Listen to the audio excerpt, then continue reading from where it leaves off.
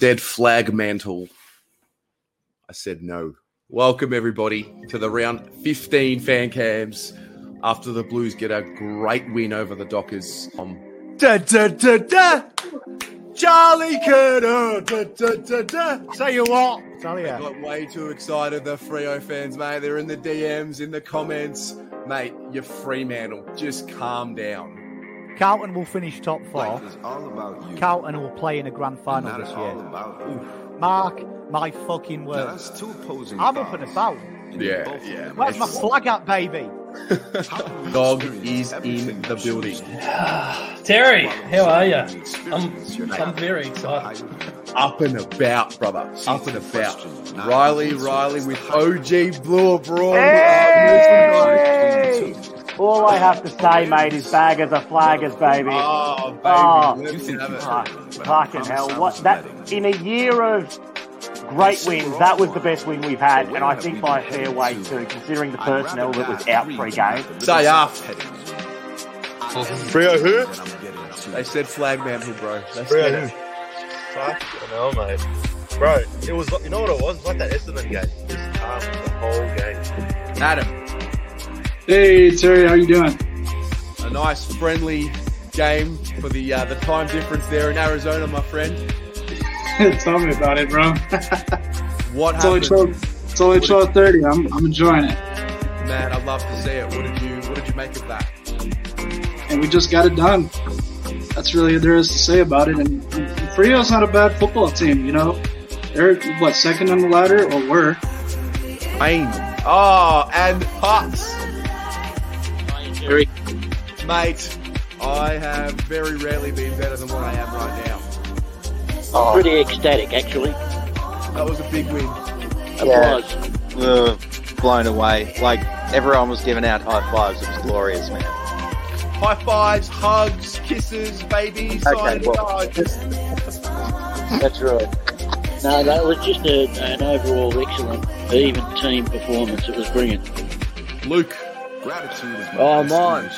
Hey, I'm just watching the game at the moment, but I'm from America, obviously in California at the moment, but I've watched every game this season. I've been a fan since all 18 years. I'm 18 at the moment, and I just had to go to a party tonight, but I'm watching the game currently, and I just wanted to say, hearing all the guys, I'm just so proud of the boys, obviously, but yeah, I'm just watching it, and this is obviously the best era of my life watching Carlton and Zach. What a game! What a team! Look, our defense, which is the most depleted part injury-wise, gave up 50 points. 50 points against one of the best teams in the competition. Chris on the train. Let him know. Liam Macca. Terry. Woo. How's it going, mate? How's it going? We made Carlton great again, brother. We made Carlton great again. Yes, absolutely. I'm going to say this season. The point is right here. Hey, mate. So, just on the ferry on the way to Mykonos, mate. On the way to Mykonos. Have a look. Go, please. Gonna get a watermelon, chop it in half, bottle of vodka, a couple of straws, dancing on table, in the front there, a patty. Unbeatable, mate. Morals today, mate. Morals. What would I know? What would I know? Hazard as well, he was insane, the whole game. Very, very, very important. And to restrict them to 50 points with no waitering. Please, just give me more. Go the Baggers! Hey, Terry boy!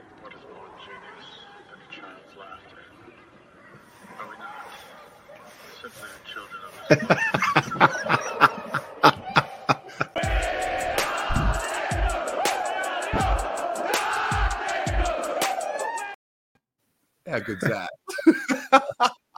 Sensational. Absolutely sensational. Ladies and gentlemen, welcome to the Blue Abroad show after round 15. I've got Paul Sebastiani. It had to be Paul Sebastiani tonight. Mate, what is going on? Oh, we're vibing, mate. It's all happening now. We've got the swag as well and truly back. The baggers are up and about. What a time to be alive, mate. How good were the fan cams? Like, everyone's just got these big fat grins on their faces. It was the best because it was Saturday afternoon, so you didn't have to worry about being up too late. You knew that no matter how long they went for, it was fine. I don't know. Like, I'm still buzzing. That's the truth. Yeah. So am I. I was sort of, I was walking through the city today on my way to work and had my Carlton jacket on, as I always do, as you and Fab have become well accustomed to getting my Monday morning videos. But I've seen like the caps and scarves are starting to litter the CBD now, and I walked past this bloke. He was sort of dressed in his, was dressed in a nice jacket and stuff, and he had his Carlton cap on, and he walked past me and he just went. When you see like two bus drivers like go past each other and they just do the that's what it was. Oh mate, no, it was awesome. It was awesome. It was just one of those wins for us who haven't seen a lot, but also for these young kids, teenagers who have no memories. I feel like that's the type of game, the Sydney game, maybe the Doggies game and the Richmond game, that they'll have the memories, for the rest of their lives for. Yeah, and that's what it's all about. And I remember, they're not really old wounds, but I remember Robert Walls a few years ago saying that, we're at risk of losing a generation of fans. And you felt that, like, at the end of last year, we were kind of on the precipice of that. But it's nice to see all these young kids coming on the fan cams and, young Zach and a few of the other boys coming through. And it's just fantastic to see. So young kids getting involved, and it's nice to be part of a winning team now. Yeah, spot on. There's a lot to get through because I felt like, and I kind of want to step back as well and look at the season, as it is, and just look at there's so many storylines. I mean, obviously, you start with Sam Doherty, and that's clearly the football life Australian story of the year for us, and probably for many people out there, even if you're not a Carlton supporter. But within this group, within this club, there are so many storylines. Because last week we're sitting here talking about 12 months ago, we're 4-9. 4-9 12 months ago at the end of round 13. So 14, I should say. So, a lot has happened. A lot of changes happened. We've gone through this early stage honeymoon where we weren't sure. I think everyone's now sure of what we're capable of. And in many respects, it's the benchmark win. Like, now we know what the best looks like. Yeah, I think Boss summed it up perfectly in his press conference when he said it was a signature win for the group, because it was, I think, and I said in my fan cams that, well, I'll probably, not that I disagree with myself now, but I'll probably sort of stop, rewind and go again. I said for me, it was the most satisfying win we've had all year. And then I listened to Boss's presser and he goes, it was our best performance of the year. And then I watched the game back and, at the ground, I think, you and I, we're all like this. You just get so emotionally attached that you kind of miss out exactly what's happening from a footballing perspective, if that makes sense. But then when I actually went back and watched the game, it was just a complete performance, really, from start to finish. It was a statistical mauling, really, if you wanted to go that deep into it. We absolutely dominated from start to finish. Yeah. Well, I'll get everyone to start kicking us off with their 3 words to summarize the round 15 performance. And Paul, get you to continue, because even in that first quarter, yes, we didn't have the scoreboard pressure, but the forward 50 tackles were there. The pressure was there. The territory game was there. We were dominant. Yeah.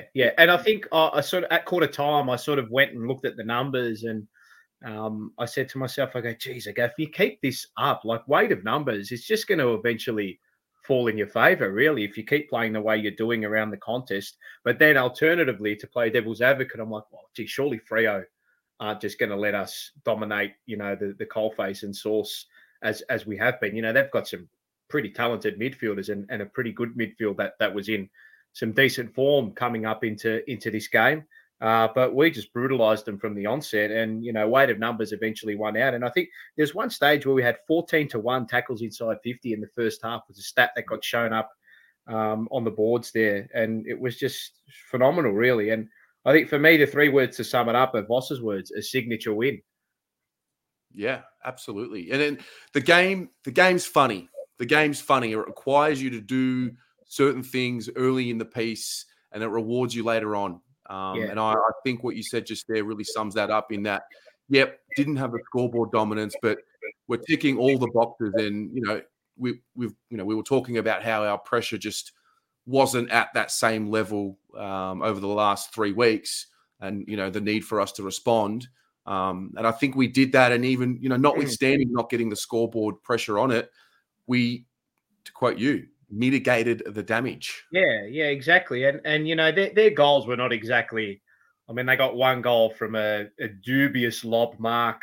They got another goal from a Jack Silvani turnover, which was the right thing to do in that situation when he came in board with that kick. And there, you hear a few people moan in the grandstand, which is understandable, but the fact that they didn't sway away from what they were trying to do after that happened, they continued to attack the corridor and get it Freo on the front foot as well, I think it's a testament to, because at quarter time, I think a team of a bygone era would have thought, oh, geez, mate, we've just busted our ass for 30 minutes and we're behind by 2 goals. But that word belief that continues to creep around our football club at the moment was there for all to see after quarter time. It was, hang on, wait, if we continue to actually do what we're doing, we're going to win this game of football.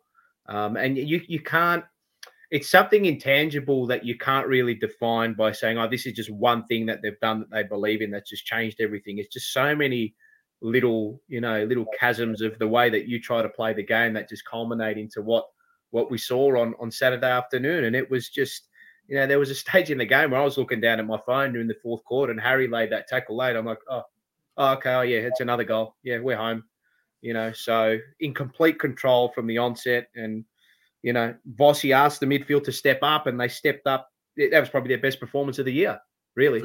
For sure. I mean, as a collective, and I'll touch on them in a minute, but, coming into the game, I had this sense of confidence from the start of the week because I rate Freo, I respect Freo, but come to Melbourne and beat us in front of our home crowd. That was my thought process. Like, we're pretty evenly matched as 2 football teams. And I know we have a few outs and all of that, but irrespective, Charlie and Harry up forward, it's different. It's just hard over 4 quarters to stop. And then when you add this layer of our ability, yes, the stars were great, but when you got these wingers who have been under pressure from the community, the fan base, we weren't sure about this wing position at the start of the year and who was going to lock down the spots. And to see us trust the wingers to do their job and then the wingers to execute on that, I really do think it's a monumental sign. Yeah, it's a development of team-based football and a selflessness led by coaches and leaders around the whole club, really. And I think none more so than Patrick Cripps on the weekend really sacrificed his role, as that glitzy glam type of player that we've, seen him become. But he was in there and under, feeding the ball out to the better users in our team. And, he's been an embodiment of what we've been about this year. You're there to, regardless of who you are, the defined roles, you're there to do a job every week. You tick off those green ticks that you need to tick off, whether it's, certain stats or GPS numbers and stuff that you need to meet from a team perspective, whether it's 1%ers, spoils. Look at Lewis Young. Lewis Young isn't doing anything remarkable. He's just been reliable. But with that, you build that reliability and the word remarkable starts to float around, doesn't it? And no one predicted to see what Lewis Young was doing and any of these defenders are doing at the moment, given the plight of injuries we've had down there as well. So, it's been phenomenal from round 1, really. The improvement has been, we've improved out of sight. I don't think anyone really could have picked it other than the coaches and the bloke who's at the top in Michael Voss. Yeah, they're just... It just seemingly was this clarity around them. They knew exactly, every single one of them knew exactly what they needed to do. And every single one of them really played within the confines of their roles. I really don't remember a full performance like it. I don't really remember it. Well, I think the most satisfying thing for us as fans, and I don't know if you feel this way too, but is when, not that we were going through a little bit of a lull, but we knew the area on the ground that we had to go to work on, and that was at the contest. You know, the midfield stepping up, winning clearances, winning stoppages, but it's all been peeled back from the plan with which to set your foundation to win. So Michael Voss has come in and said, well, boys, and I know we keep repeating this, but if you can't win the ball at the source and at the coalface, and this is what Pommy and I keep coming back to, what Mars and I keep coming back to, and Rocco and I and all of us on this channel, if you cannot win the ball from the source, you may as well not rock up. And that's been Voss's mantra throughout the whole season. And they've gone to work on that. And for us to realize that that is the way with which we win, and that was down, and for us to respond, we see that as fans and we're like, oh, now I understand what they're trying to do. I understand how we win games. And if this is not the standard, like Vossi, he was peeved after the Richmond game. He said, our brand's not conceding 74 inside 50s. Because I don't know how we were in that game up until the last moments of final quarter against Richmond, but they found a way. You know, conditions suited us on Saturday afternoon. Dry deck suits our ball retention strategy, and it's a phenomenal performance. And as I said, for the midfield to respond the way they did after, you know, you were calling for it, I was calling for it, Pommy was calling for it, and Michael Voss was calling for it too. It's great to see. It's a group that's galvanised. Yeah, I went to the sponsors dinner last Wednesday. Yep. And I chatted to a few of the boys and had a few really interesting conversations. Mm-hmm. One particular player I asked the question around, you know, Vossi and what's the difference and how, you know, what is it this year? And he made a very interesting comment around like Vossi's awesome and the way he communicates is really clear. But the overarching message that he sort of said to me, which kind of took me aback a little bit, was that, to be honest, the messaging coming out of the coaches is not so different from coach to coach. Everyone wants to do the same thing, right? Yeah. It's not. He's not saying something that they've never heard before. Course, and he made mention of the pain in which they've all collectively felt over the years, and there just came a point when they sort of all collectively said, "Just enough's enough." And it's funny because, like, the failure of, even in life, like the failures of life are what spur you to that moment where you actually do something about it.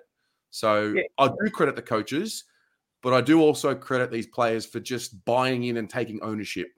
Yeah, well, it's the human archetype, isn't it? Of, you know, failure leads to success. Well, that's, you know, you learn from your past failures, and that, you know, tries to galvanize you and push you in the right direction too. And, you know, it's not that these players don't have talent. We've seen what they're capable of. You know, and I think it was our talent that actually got us to where we were in the last 2 years, because it was pretty abysmal, you know, the way we were playing. And it's just funny how a few changes at the top were significant changes, really.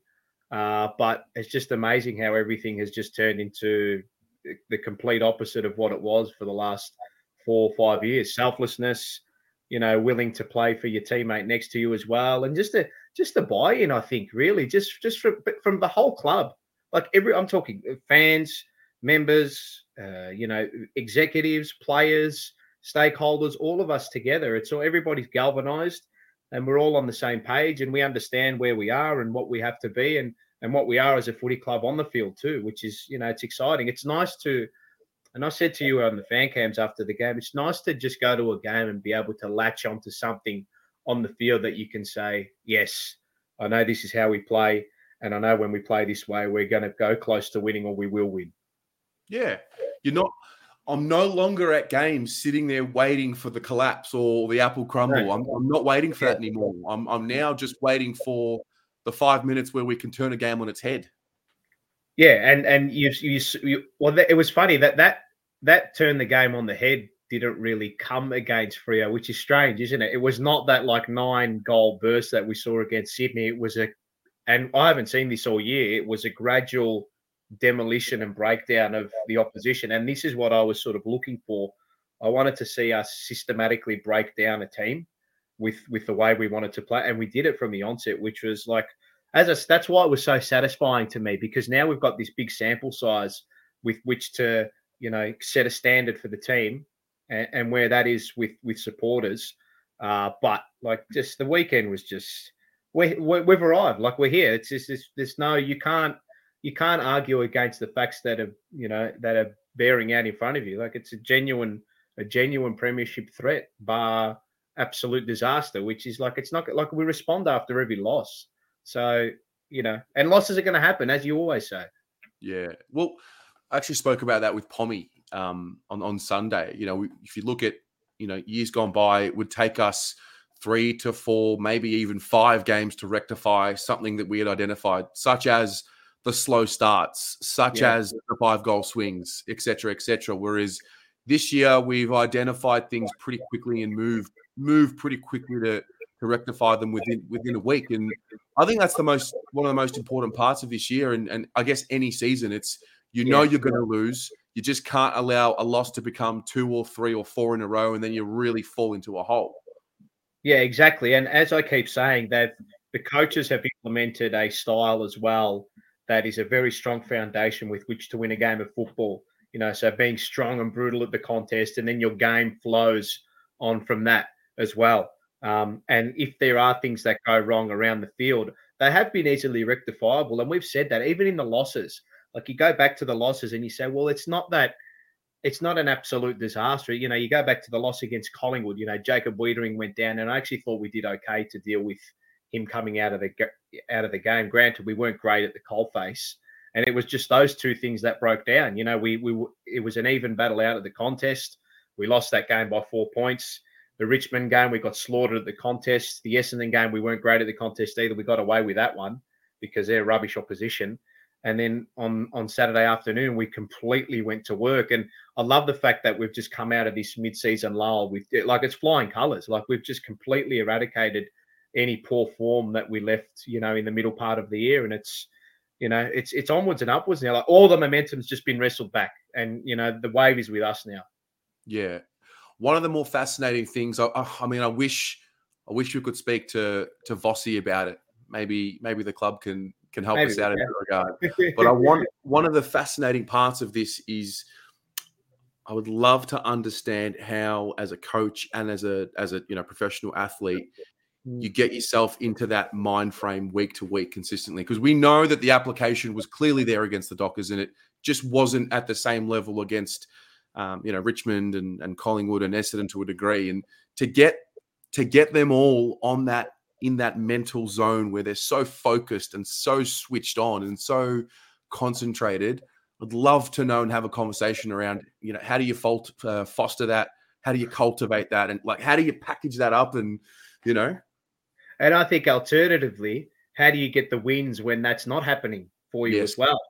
Which is, we did that against Essendon. And that's what it's all about too. Winning ugly sometimes and winning when you're not at your best as well. So it's a testament to all of them, I think. And it starts from the top as well. You look at the men that we've put in there, and, you Brian Cook, Luke Sayers, Michael Voss. I mean, it's a stark improvement on what, we've seen in the past as well. Then what do we say? It all starts from the top, and it just all filters its way down. They'd be putting in the hard yards, not 12 hours a day. That it'll be a 24/7 thing for them. The more you put in, the more you get out. And like the man management side of things, like, it's hard enough to manage your own life. Like, try to manage 45, young men on a list full of testosterone who are going out there, blood hungry every week. Like, it's just, I don't think people realize how difficult a task it is. And I think that's something on us as supporters and members as well. Like, we don't understand it because we're not in the cut and thrust of it inside the club too, but we still feel it. We still feel the hurt and the angst and the anger and the happiness and the joy. But as it's like Boss, he's done a phenomenal job. But I still don't think he gets enough plaudits for where he's put this team. Like, it's the improvement that we've seen in the numbers it's unheard of, mate. It is absolutely unheard of. Yeah, I think for me, seeing again, I don't remember this happening. Maybe the Richmond game, but also not, because not everyone was fully believing back then. I have not really seen the supporter base online, everywhere, on the same page after a game. And I saw it for the very first time. Like, there was almost no negativity. Yeah, and I think if there's any negativity now, I just think that not that you're wanting it to happen, but you're worried about what's happened in the past, like 4, 5, 7, 8, 9, 10 years ago. And even like, that's done. It's over. Like, you can't, like, that's not, it's not that it, I mean, that's not going to come up anymore, because these boys have seen what they're capable of at their very best. And there's still improvement to come, and they probably know that as well. And I think the perfect example of that is a guy like Zach Fisher. He's become a man, mate. Like he's taken his football to the next level completely. And I think him and a guy like Jordan Boyd, who we'll get to soon, they typify what Michael Voss is all about. Go in, play a role, be tough at the contest too, and be hard at the ball, but be humble as well, and play for not only yourself but for your mates beside you too. And his development this year has been absolutely incredible. And we've turned a bloke who apparently wasn't a midfielder into a bloke who's getting 29 touches and beating up on one of the best midfields in the game. So I think Zach Fisher is the embodiment of the development we've seen this year from boy to man as a footballer. Yeah, spot on. He's you don't have to say his name too often for me to turn this into Zach Fisher abroad. I'm a big lover of Fish and the way he goes about it. But I think you're right. I mean, these are guys who who some of us in the community have just sort of questioned whether or not they're willing to attack contests hard enough. And look, on the one hand, I do get it. On the other hand, there is something I think to be said for, their bodies have to develop to a certain point. I think Fish was probably at that point last year where he put enough size on and it was just more about his mental application. But yeah, the symbolic moment of Fish, for example, is, the Nat Fyfe little dust up on the wing that happened right in front of me. That's just not something I've seen Zach Fisher do. And he's got an appetite for the contest now. Yeah, exactly. And that's obviously all been instilled into him by coaches, and kudos to him as well as a young man and as an individual too, to be able to step up to the plate and put in the hard yards. And look, last year we know, he had the ankle and he had surgery there. So, and I think you touched on it too, that we were questioning these young players. What's their commitment like to the contest? What's their commitment like as an Aussie rules footballer? And for him to come out and do what he's done as well. And I think the questions are justified too. When where did we finish? Where did we finish? 13th or 14th last year on the table? The questions just have to be raised clearly. And that's what we have to do as supporters. And that's what executives have to do at the football club. They undertook a review, for God's sake. And as I said, I think the questions were justified, and they would have been asking questions of themselves as well. Do I really belong? Do I belong at the level? We spoke to Michael Jamison a couple of weeks ago on the Jumper Punch, and he said it's not till after 50 games that I actually said, okay, well, I'm actually not too bad at this caper. Interesting. Yeah, it's a really interesting perspective. We'll get through the votes, but I'm going to do it a little differently because there's just so many of them I want to talk about, and it would just be remiss to go 3, 2, 1. So we'll do this. Those of you in the audience, you can give us your 5, 4, 3, 2, 1. Okay. All right. And Paul, you and I can maybe reel off 2 or 3 players each, just guys you really want to give a bit of a pep up, because we know Walsh was best on ground. We know certain others are up there. So I think we'll change tune a little bit and just talk about some players that might not feature in the votes, but you want to give them a bit of a good word. Yeah. Well, he featured in my votes on the Jumper Punch in our 5, 2, 3, 1. I gave him a bit of love, but I thought he was the forgotten man, not the forgotten man on the night, but he was my unsung hero of the afternoon. Brody Kemp, I thought, was fantastic on the night. I absolutely loved his game, and having watched him in the reserves pretty much for the whole year, really, had been swung forward and back and forward and back, and I think he understood that was going to be his role coming into the year. Wherever he was needed, that he was going to have to settle as a swingman, which is great, and he's clearly taken that role, with a head full of steam. And his last 2 weeks saw, there were some people saying, Kemp was no good against Footscray and he was no good against Essendon. I'm like, well, not to sound arrogant or anything. I'm like, well, did you actually watch the game? Were you there? Did you see what he did? Did you see his positioning? Did you see him play forward? Did you see him play back? I got a feeling that people were just looking at his stats, which is not, it's not really relevant when you're looking at what he was doing. I thought his positioning against Footscray was fantastic as a key defender. And, he lost 1 or 2 battles one-on-one, which is going to happen. Jacob Wiedering loses battles one-on-one. And I thought he was really good defensively against Footscray. Had to play on Josh Bruce at times, and he came in and he after that first quarter, he destroyed Tabernar and the rest of them. I thought he was fantastic. And late in the last quarter, he gave Tabernar a little shove, and took the intercept mark as well. So I thought he was brilliant. I love this game. I think he's going to hold his spot to the end of the year, really.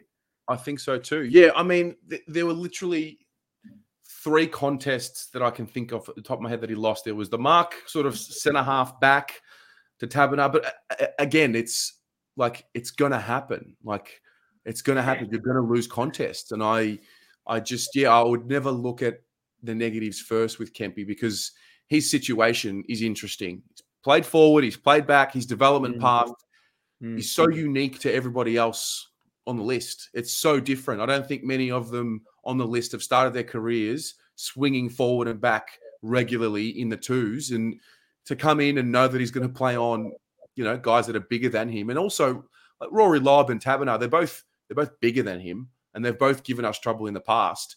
But then to see him have this confidence to take the game on and give us 17 possessions at 100%, like it's a phenomenal effort. Yeah, and to come in, against those 2 blokes who were, touted as the blokes that were going to hurt us, and to actually, he beat his direct opponents on the night pretty much in almost every contest, really. And you said it too, in a bit like the confidence to take the game on when he won his possessions. Like, you said he's had 17 or 18 touches at 100%. Like, I think, and Pommy and I were saying this at the start of the year, I thought he was going to be that player for us at the start of the year, that intercept player, that bloke who was going to launch us off half back, and create that run and carry, not only lock a man down, which is what you need to do as a defender first and foremost, but also a modern day defender needs to be able to rebound 52 and create score launches and start to get involved with score involvements and scoring chains. And he's a classy player as well, man. Like, the ability to step through trouble is just, he was so calm and poised with ball in hand under immense pressure.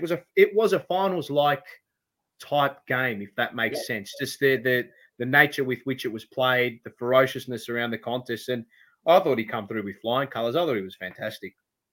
I wouldn't have been surprised if you had said Kempy's going to play a really safe game and he's not going to try and take the game on, and he's just going to get the ball to the first option, and he's not really, So yeah, I think certainly warrants a mention. I'm going to go with Tom De Koning.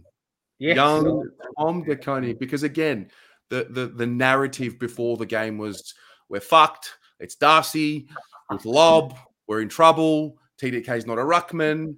I've read it all. I've read it all about Tom De Koning. You didn't hear it from me. Yeah, I actually spoke to Tom as well at the Player Sponsors Dinner, and I had some very choice words that I said to him about Sean Darcy and what I thought about Sean Darcy. And he mentioned something to me about strategy, in that Darcy's got this thing where he puts his knee really low, doesn't get off the ground. And the way to combat this knee of his is you've got to jump over the top of it. And I just thought the way in which De Koning played with this force, I don't think he's done it before for that long, just play with a real aggression. All of a sudden, Kane Corns is coming out. He's worth 800, 900K. We're not going to have any room on the salary cap, mate, if we sign up TDK for that much, are we? Right. And in a really weird way, I know Pito going down hurts, and he's very good for us, but sometimes you've just got to be thrown in the deep end to figure out what you're all about. And we're just watching Tom grow slowly but surely.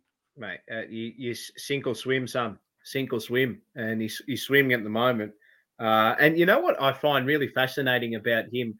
His marking gets better as the game goes on. Like, he took that awesome mark right on the last line of defense, and then went up, I think, late in the fourth term, and took a big clunk over the top of, who's the blonde-headed fella with the ponytail for Hayden Young? Yeah, I think so. Yeah, plucked that up over him, and I just, jeez, mate, that's stuff like that wins you games of football. When he did it against Sydney as well, against 2 rucks in Hickey and Laddams. Mind you, I don't think they're the class of him, but he's really stepped up to the plate as well. And Vossi did say that in time he was going to be the one who was our number one ruckman. And I think his development has fast-tracked, really, with an unfortunate injury to Pitt. But, mate, keep going. Keep going. Yeah. Don't stop. Any others? Any others that caught your attention? Yeah, well, I mean, Lockie O'Brien, like, I think I'm the leader of his fan club at the moment, or alongside the Ian Prendergast and Pommy and a few of the other boys. But I loved his game. His first goal was nice. He had the confidence to step around, and then it was a good goal. And then the second one where he just held his width, got out into the space, and finished his work late in the game was nice to see. So he caused chaos along the wing, and but he doesn't get contested possessions. So. Yeah, no, it's look, he's playing his role, and he understands what he has to do as a winger, and it's obviously been clearly instructed to him, Nunes and Cottrell, what they have to do along that side of the ground. I think Cottrell was phenomenal again. I thought that was probably his best game for the club. Took his 2 goals with a plum, and that second goal he kicked on the run was, I went bonkers when he kicked it. So happy for him playing that sort of high wing, attacking, winging half forward role. I thought he was brilliant. Well, it was funny with these wingers because I was sitting on the wing on level 1, pretty much the exact opposite side to you guys. Yeah. And they're, number one, the way they were running with force and with real aggression was clear as day. And they're it's like they were starting really wide and then cutting into this angle to the goal square. But more importantly, it was the rest of the boys wanting to use them. I think Hewitt got caught holding the ball where he probably should have handballed it to Jordan Boyd. But then, and this was just before the Cottrell goal. And I remember looking at it thinking, you got to use Boyd there. You got to trust him. And then I think the next one was Cottrell, and Durden gave him the handball and he ran in and kicked the goal. And it almost looked like we've figured out another way to unlock it, because so much attention goes to Harry and Charlie. There are pockets of space in that half forward, sort of 70 to 90 meters from goal, and they utilize the space, and why not have a shot? Yeah, well, you summed it up perfectly there as well. And I think too, like Cottrell's ability to break the lines is too simple of a term, but I think his ability to finish as well, finish his work, which was, I don't think it was really a knock on him, but we saw last year he was taking those stupid dinky kicks on the inside. He's been a lot more direct this year with his running patterns and his kicking and his ball use as well. And you see our wingers are running with a purpose, and that's the big thing as well. And it goes back to defined roles, and that's what they've clearly been told to do as well. These are your running patterns. This is what you need to tick off every week. And I keep saying it. It's distance traveled with your kilometers on the GPS, inside 50, scoring chain involvements, and meters gained as well. And those have skyrocketed for those 3 boys, and they're all playing in tandem, and they're playing that role beautifully. And look, they're going to have down weeks, but all teams do. And, they probably had the down week against Collingwood as well, but they've bounced back strongly. And it's funny how, like, the 2 areas of the ground where we thought we were stuffed in, our back half, because we've got so many injuries there, and then the wingers where we're like, oh no, they're all lifted to the occasion. Yeah, no, it's a full credit. It really is. Yeah, it is. It's just, I don't know. Like I look at a guy like O'Brien, and I don't. Do people want him to fail? Like, are they looking back like years ago and thinking, well, he's not hard, he's not this, he's not that? Are they wanting him to fail, or are they just going to sit back and say, okay, well, maybe this bloke actually does bring something to our team, which he does. 2 goals, 19 disposals, a heap of meters gained, and he got back and put his body on the line when, I don't know if you remember, but in the 3rd term, I think it was, he sort of went to snap a ball inside 50, and it went up and away from where he wanted it to go, and it was a turnover. Fremantle hit us hard on the counter, and he bolted back and just affected a little spoil in a one-on-one battle deep in the goal square and stopped the goal. And that's what it's all about, commitment and buy-in. And I don't see where the knock for him is. So anyway, that's just me. That's just my opinion. No, spot on. We'll get through Jordan Boyd because before the injury, tell you what, I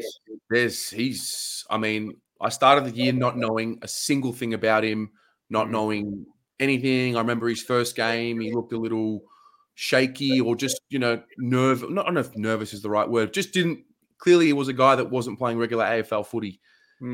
He has just gotten better every time he takes the field. It's a full credit. He's very sturdy, isn't he? He hates losing his one-on-one battles, doesn't he? I mean, that's all you can do. Like, you just beat the bloke that's next to you, really. As simple as that. And his ball use coming out of the back half and across half forward when our defensive line is pushed up and we're inside 50 and trying to lock the ball in our front half is, it's second to none, really. And look, he's going to be sorely missed. He is going to be sorely missed. Make no mistake about that. But now it's just, we have options there now. You've got Wiedering coming back from the shoulder. Stocker, who I'm sure we'll get to later, was solid in the reserves again. So there are options to come in to replace him. Yeah. So it's a shame for him, though. It's a shame because he was tracking so well. It happened so late in the game.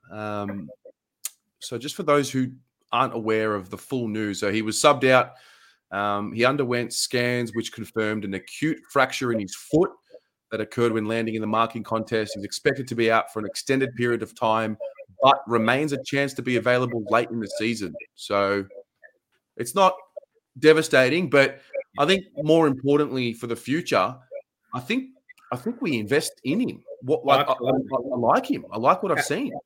Absolutely, we do. And I was saying a couple of weeks ago that I think he is the boss prototype of compete at the contest, win your contest, and then spread from that, and you go away from that, and that's the base with which you set up your own game plan as an individual, and the game plan with which we set up as a team as well. And I said too, I was shocked that he got dropped after the Adelaide game. I thought he was good against Adelaide, but bounced back very strongly. And now, look, if they decide to go with that type of player to replace him, Liam Stocker can come in and hopefully do a job because he was, again, solid in the reserves. But, I think he was initially the player that we expected to be in that role. And Boyd just simply overtook him because he's playing better football. Yeah. And good on Voss for, making the call. I love it. Exactly. So we should. The standards have to remain. As I've always said, times may change, but standards must remain. Absolutely. Well, let's touch on the reserves. We'll move away, unfortunately, from round 15. It's done. What was your observation of the reserves from a, potential selection point of view? Yeah, well, Dow had the 34 and a goal again, which is lock, stock, and barrel for him in the reserves, really. But I don't think we can really see him coming in. Stocker again, 28 touches too, but it's nice to see him just get a little bit of touchback after being dropped too. So at least he'll come into the team in good form if they do decide to go Stocker in for Boyd. So positive for him. The one thing I took, like Hayes, Carroll, Murkov all played, and Hayes was okay again, 26 and a goal, Carroll with 18, and Murkov had 13 touches. But one thing I wanted to just credit the VFL team with, they did win. So they won by 4 points against Coburg. Now, Coburg I wouldn't say they're struggling. I mean, they're a VFL team. They're a standalone club. They're a stalwart of the VFL competition. And you give those teams a sniff, they're going to be in the hunt, obviously. And they've got big heart and bodies. We only had 5 listed players out there because Phil went down with the stress fracture in his foot. So only had 2 touches and went off early in the game. And Big Dom didn't play with it. So we only had 5 AFL listed players out there. Wow. The rest of the blokes it's all a make-up team, Terry. Like they'd have barely played footy together, these blokes out there. And I don't like Daniel O'Keefe. He's got to get some credit for this performance because, to step up and to clinch this game and clinch a top 4 spot, which it looks likely, phenomenal effort from him. I don't think this was a game where we look at the AFL listed boys and go, oh, yeah, he's playing well and he's doing well and, he's working on things that he's had to. I think it's just a case of the VFL team as an individual or as its own entity has just pinched one without any AFL listed blokes, and not a makeshift team, but blokes who would have barely played together. Yeah. It's very interesting. I mean, I remember thinking about Dow and Stocker and these guys, and now that you've mentioned there was 5 of them that were listed, having someone like Jordan Boyd, who's, obviously taken Stocker's spot in that moment, having Paddy Dow playing the 2s, I can't help. I mean, I back the boys and their character and their willingness and their want to be there and make it. I'm hoping that it's just the real motivating factor that they played at 5:45 at Icon Park, when everyone, like none of the rest of the boys were there watching them. It was just was just them. I'm hoping that these experiences spur them on to be better. Yeah, I think I saw a few. I think there were a few photos. There were a few of the boys that actually went there after the game. I think I saw De Koning and Cottrell in a photo with one of the boys in the VFL game. I think, correct me if I'm wrong. Someone can correct me if I'm wrong, but I think it's a case now of that VFL and AFL all being aligned together and on the same path, and having those pathways for not just AFL listed boys, Tez, for the VFL listed boys as well. And we've seen Hayes get his chance, on the senior list. And it's a case of, how are you going to motivate these VFL listed boys to play for our club? You play well in your role, there is a pathway for you to get into the AFL team. And we haven't seen that for forever, really, when you think about it. On the development of these younger boys, like Big Dom has developed at a rate of knots, I think, as a defender, and he was starting to track up before he got concussed. So keep an eye out for him. Merkel's still very, very raw. He's obviously a project player, but I'm loving what they're doing down in the VFL team, and their form is replicating what we're doing at AFL level as well, which is brilliant. The whole club is aligned. Everyone's rising at the same time. What a time to be alive. Great, mate. It's fantastic. The big new facilities gone up when they go out there and play. They see this big fat Carlton emblem, and they're like, yep, that's what I'm playing for. Yeah. I'm going to go through the injury list. It's fucking massive. How long you got? It's fucked. But we got another show on it. I know. We got an update today from the club on big names. So I'll just, for those who haven't read it, I'll go through it as quickly as I can because there's a lot of them. I think there's 16 of them on the list, but I'll just go through the main names. So Owies, he was the laid out, the calf tightness. He's a test for this week. We just spoke about Boyd. Lockie Fogarty had the back stiffness, so he was withdrawn from the squad. He's a test. Philp out for the season with the stress fracture in the foot. Chera is expected to train fully, and he's going to be a test this week. Martin is in the exact same boat. Wiedering is at this stage expected to be back for the West Coast game. Pitto will look to increase his training loads, and then depending on how he responds, he'll play. So you think it's a couple of weeks. McGovern is looking to get back to playing football again in round 18, whether that's AFL or VFL, we don't know. Sam Durden's recovered very well, and he's on track to play in 2 to 3 weeks. Parks is in a moon boot still. He'll be sidelined for the rest of the year. And then Zach Williams just started running. He's going to increase his training loads, and we'll see how he pulls up from that. So from that, I take that Martin and Chera will be available for selection. That's correct. And you would think that Chera comes straight in. I don't think Martin will. I think they'll persist with Josh Honey. There are a few things I like. I like what I saw in a few passages of play, and I think there is a lot more upside to his game than there is with a guy like Jack Martin. Honey's still fairly young and relatively inexperienced when it comes to AFL, and I think he's just a little bit more dynamic up front as well. And I think St Kilda under the roof, we saw him cause havoc against the Saints last year in that game under the roof where we beat them, and I think his work around the stoppage in forward 50, and Pommy and I speak about that straight line running that causes chaos for opposition defence because your movement draws opposition defence to you, and that in turn creates space for your midfielders and others to get involved as well. So I think he's a type of player, unlike Jack Martin, who we have seen. I don't think Jack Martin's ever going to absolutely burst open a game for the rest of his career. That's not me putting a line through his career. But I think Honey he's the type of player where he's just going to burst out and have a game where he just goes absolutely bonkers in. And I think his body of work, he's got enough credits in the bank to be able to lock down his spot in the team. I think what we get from him is almost equal and going to be better on Martin. Yeah, I don't know how I feel about the Martin and Honey situation because you're right. Like on the one hand, the fresh energy is really reinvigorated us at times this year. And I think also it would be important for Honey to get that second game because he's missed so much footy.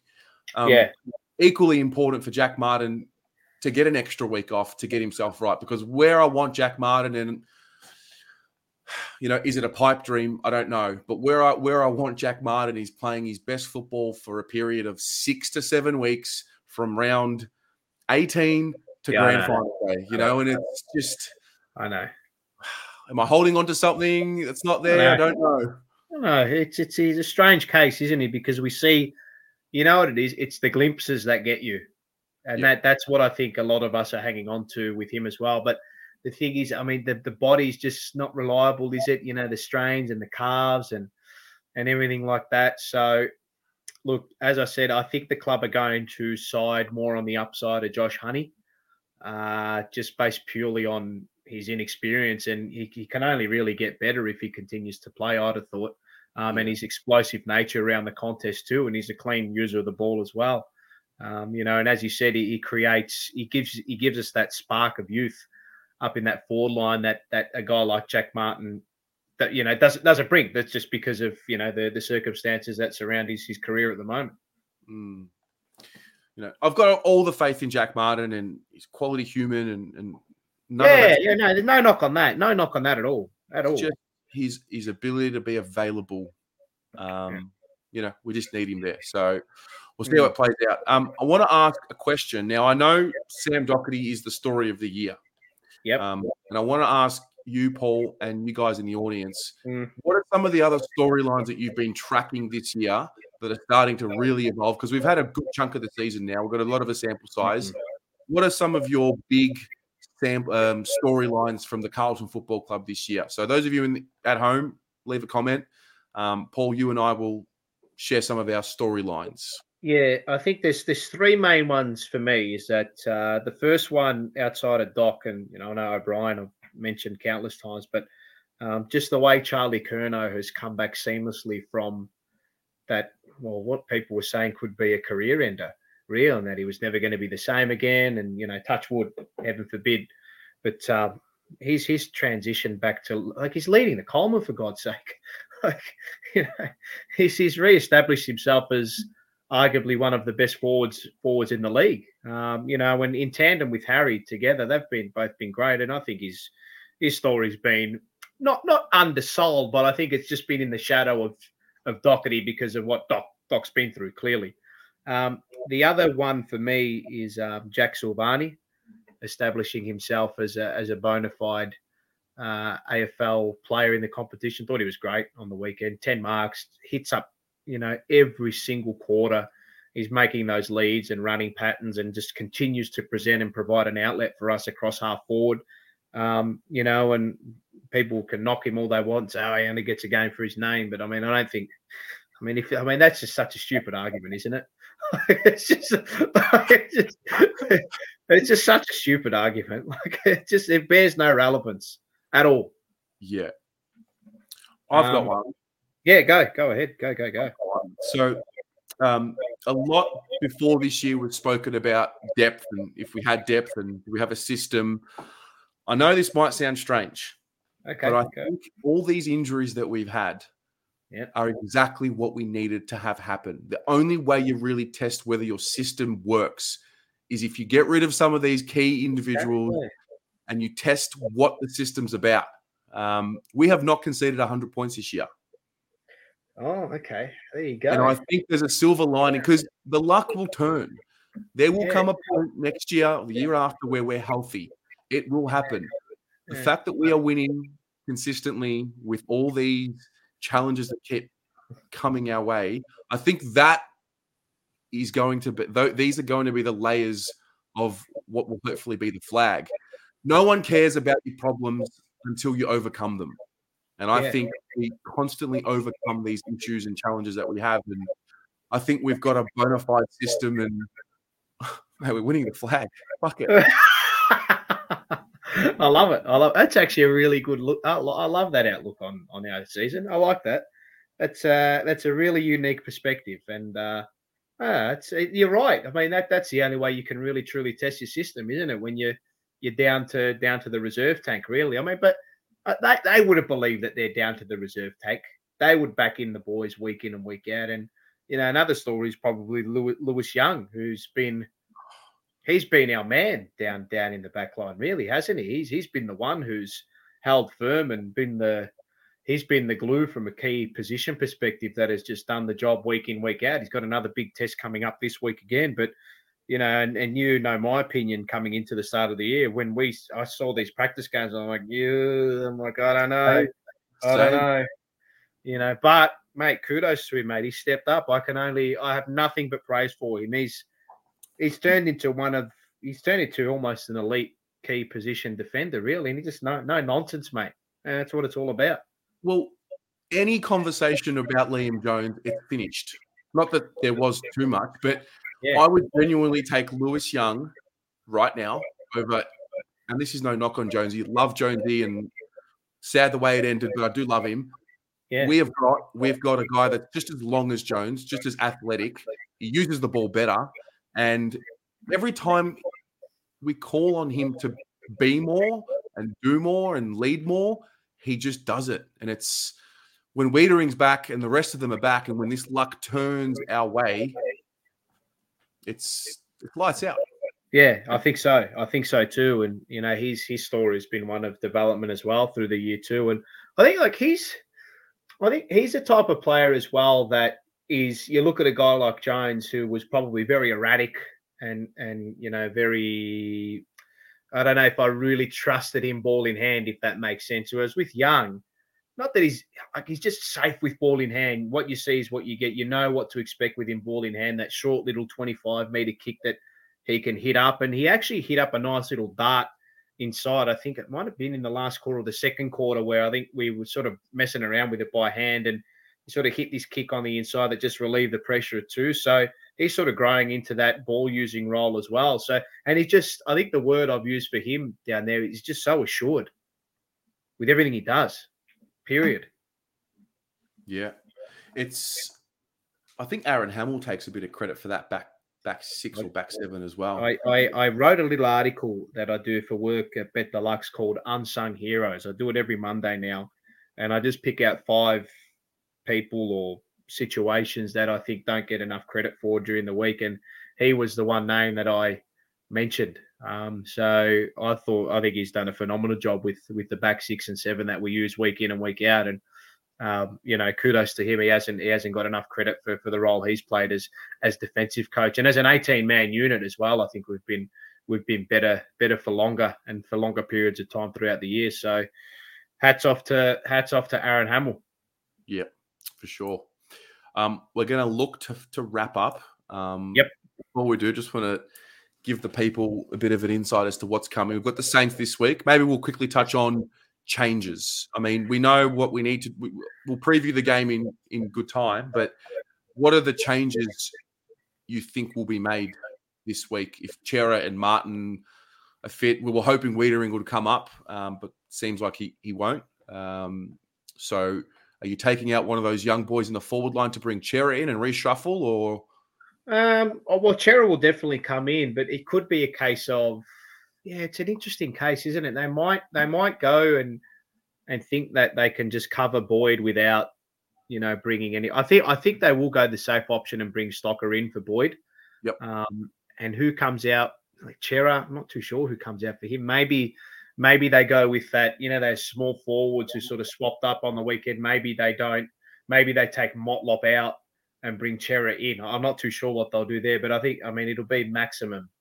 I don't think there'd be any. I think it'd be maximum 3, really. Yeah. One with injury, maybe 2 based on form and potentially the way they want to set up.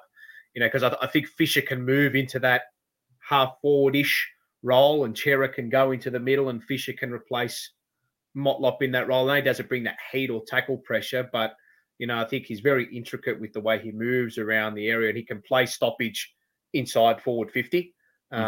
And we saw him play stoppage, in the guts on the week. He had 11 centre bounce attendances, so he can play around the stoppages, no problem. So for me, I think it'll probably be Chera in for one of the smalls. Fisher comes out of the midfield, plays more of a role inside forward 50 around that area, and then Stocker potentially comes in for Boyd. That's probably what I would do. Yeah. I tend to agree. Yeah. Tend to agree with that. Moving on. Tomorrow morning, 6 a.m., almost Blues Brothers. And then tomorrow night, 8 p.m. This is the funniest promo you guys have ever done. I watched it for the first time. I pissed myself laughing. So, episode 41. I'll let you guys in the audience have a look and see. Check this out. Hey boys, how are you? What are you doing? What are you blokes doing out here at the Trots? What? Listen. You guys do the podcast. What's a Carlton player you think of by the name of Brown? One game superstar, Monty Brown. No. John Brown, 90 games. No, more recent than that. More recent. Brown, 1915 Premiership player. No. Doggy Brown! Doggy Brown, Premiership player. Razor Brown. Try Peter Brown. Try Peter Brown. Peter Brown? When did he play in a Premiership? 79. Really? You guys don't know it, and you're Carlton support. Listen. Don't even worry about watching the jumper punch. Forget it. These blokes are fucked.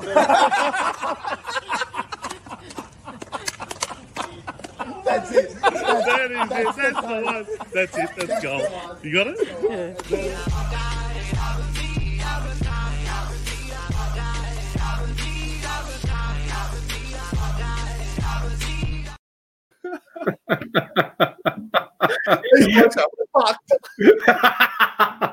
It turned out it came out so good. It came out so well.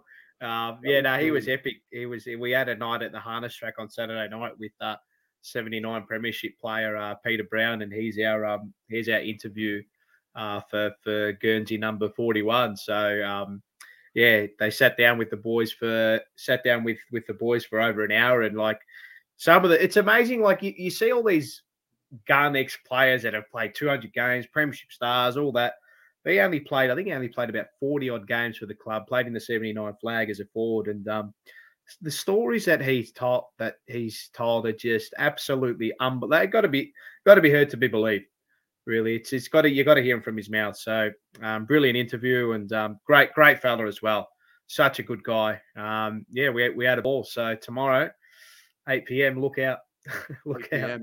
And also, just for those at home, there's 240 odd of you watching across all the platforms at the moment. You need to go to the Jumper Punt YouTube channel and subscribe. There are interviews with Christou, Jamison, Nichols. We're talking about the Carlton greats who don't speak. And these boys have managed to get them done and over the line. And more importantly, you might not realize this, Paul, but like what's happened right now is you've got this piece of history that will outlive you forever. I know. It's insane. And the historians in 50 years' time or 60 years' time, when we're all dead, they'll look back online and like these are the important conversations that are documented now. So it's just phenomenal. Yeah, exactly. And I think that's what we're sort of humbled by as well, that they take their time out of the day to chat with us, which is, it's just been, I don't know, it's been not I don't know how to define it. It's been very satisfying, really, really, really satisfying, especially for, someone my age, 28, who has only been told about what these blokes did, and to actually meet them and chat about what they did for the club. It's just been fantastic. And, Rocco and Vince have done a phenomenal job with it all. And, you got to honour the past, but at the same time, we've got to keep a keen eye on what's to come, what's now, and what lies ahead. So it's been a great show. I think the development of the JP has been in line with the footy club as well. I think so. I mean, seeing Mark smile up and about, it makes my life. Yeah, he's really brought in this year. Complete change for him. He's developed. We've all developed as people, and as sons and brothers and cousins and husbands and fathers and whatever it may be. But it's been, this whole community has been fantastic to us all, and that's what it's all about. 100%. So I've got a few little things in the comment section here. I just want to, Pommy, I wore this top because I knew he'd comment about it, the type polo. And can I just say something too? I just want to, Adam Saad, now hear me out with this. Can we, I don't know if this is a relic of the past, but can we bring back the Wolf? The Wolf with Adam Saad? Do you reckon we can? I actually heard people behind me woofing at the start of the game in the first quarter every time we got the ball. I think we can do it. It's a matter of, is everyone going to buy in and do it? I don't know. Mars is adamant. Mars is. He's adamant that we need to bring it back. We tried to start it a bit, and I don't know. I just think that every single time we've had a wolf, we won a flag. Not that that means anything, but Val Perovic, Ange Christou, Adam Saad lives next door to Ange Christou.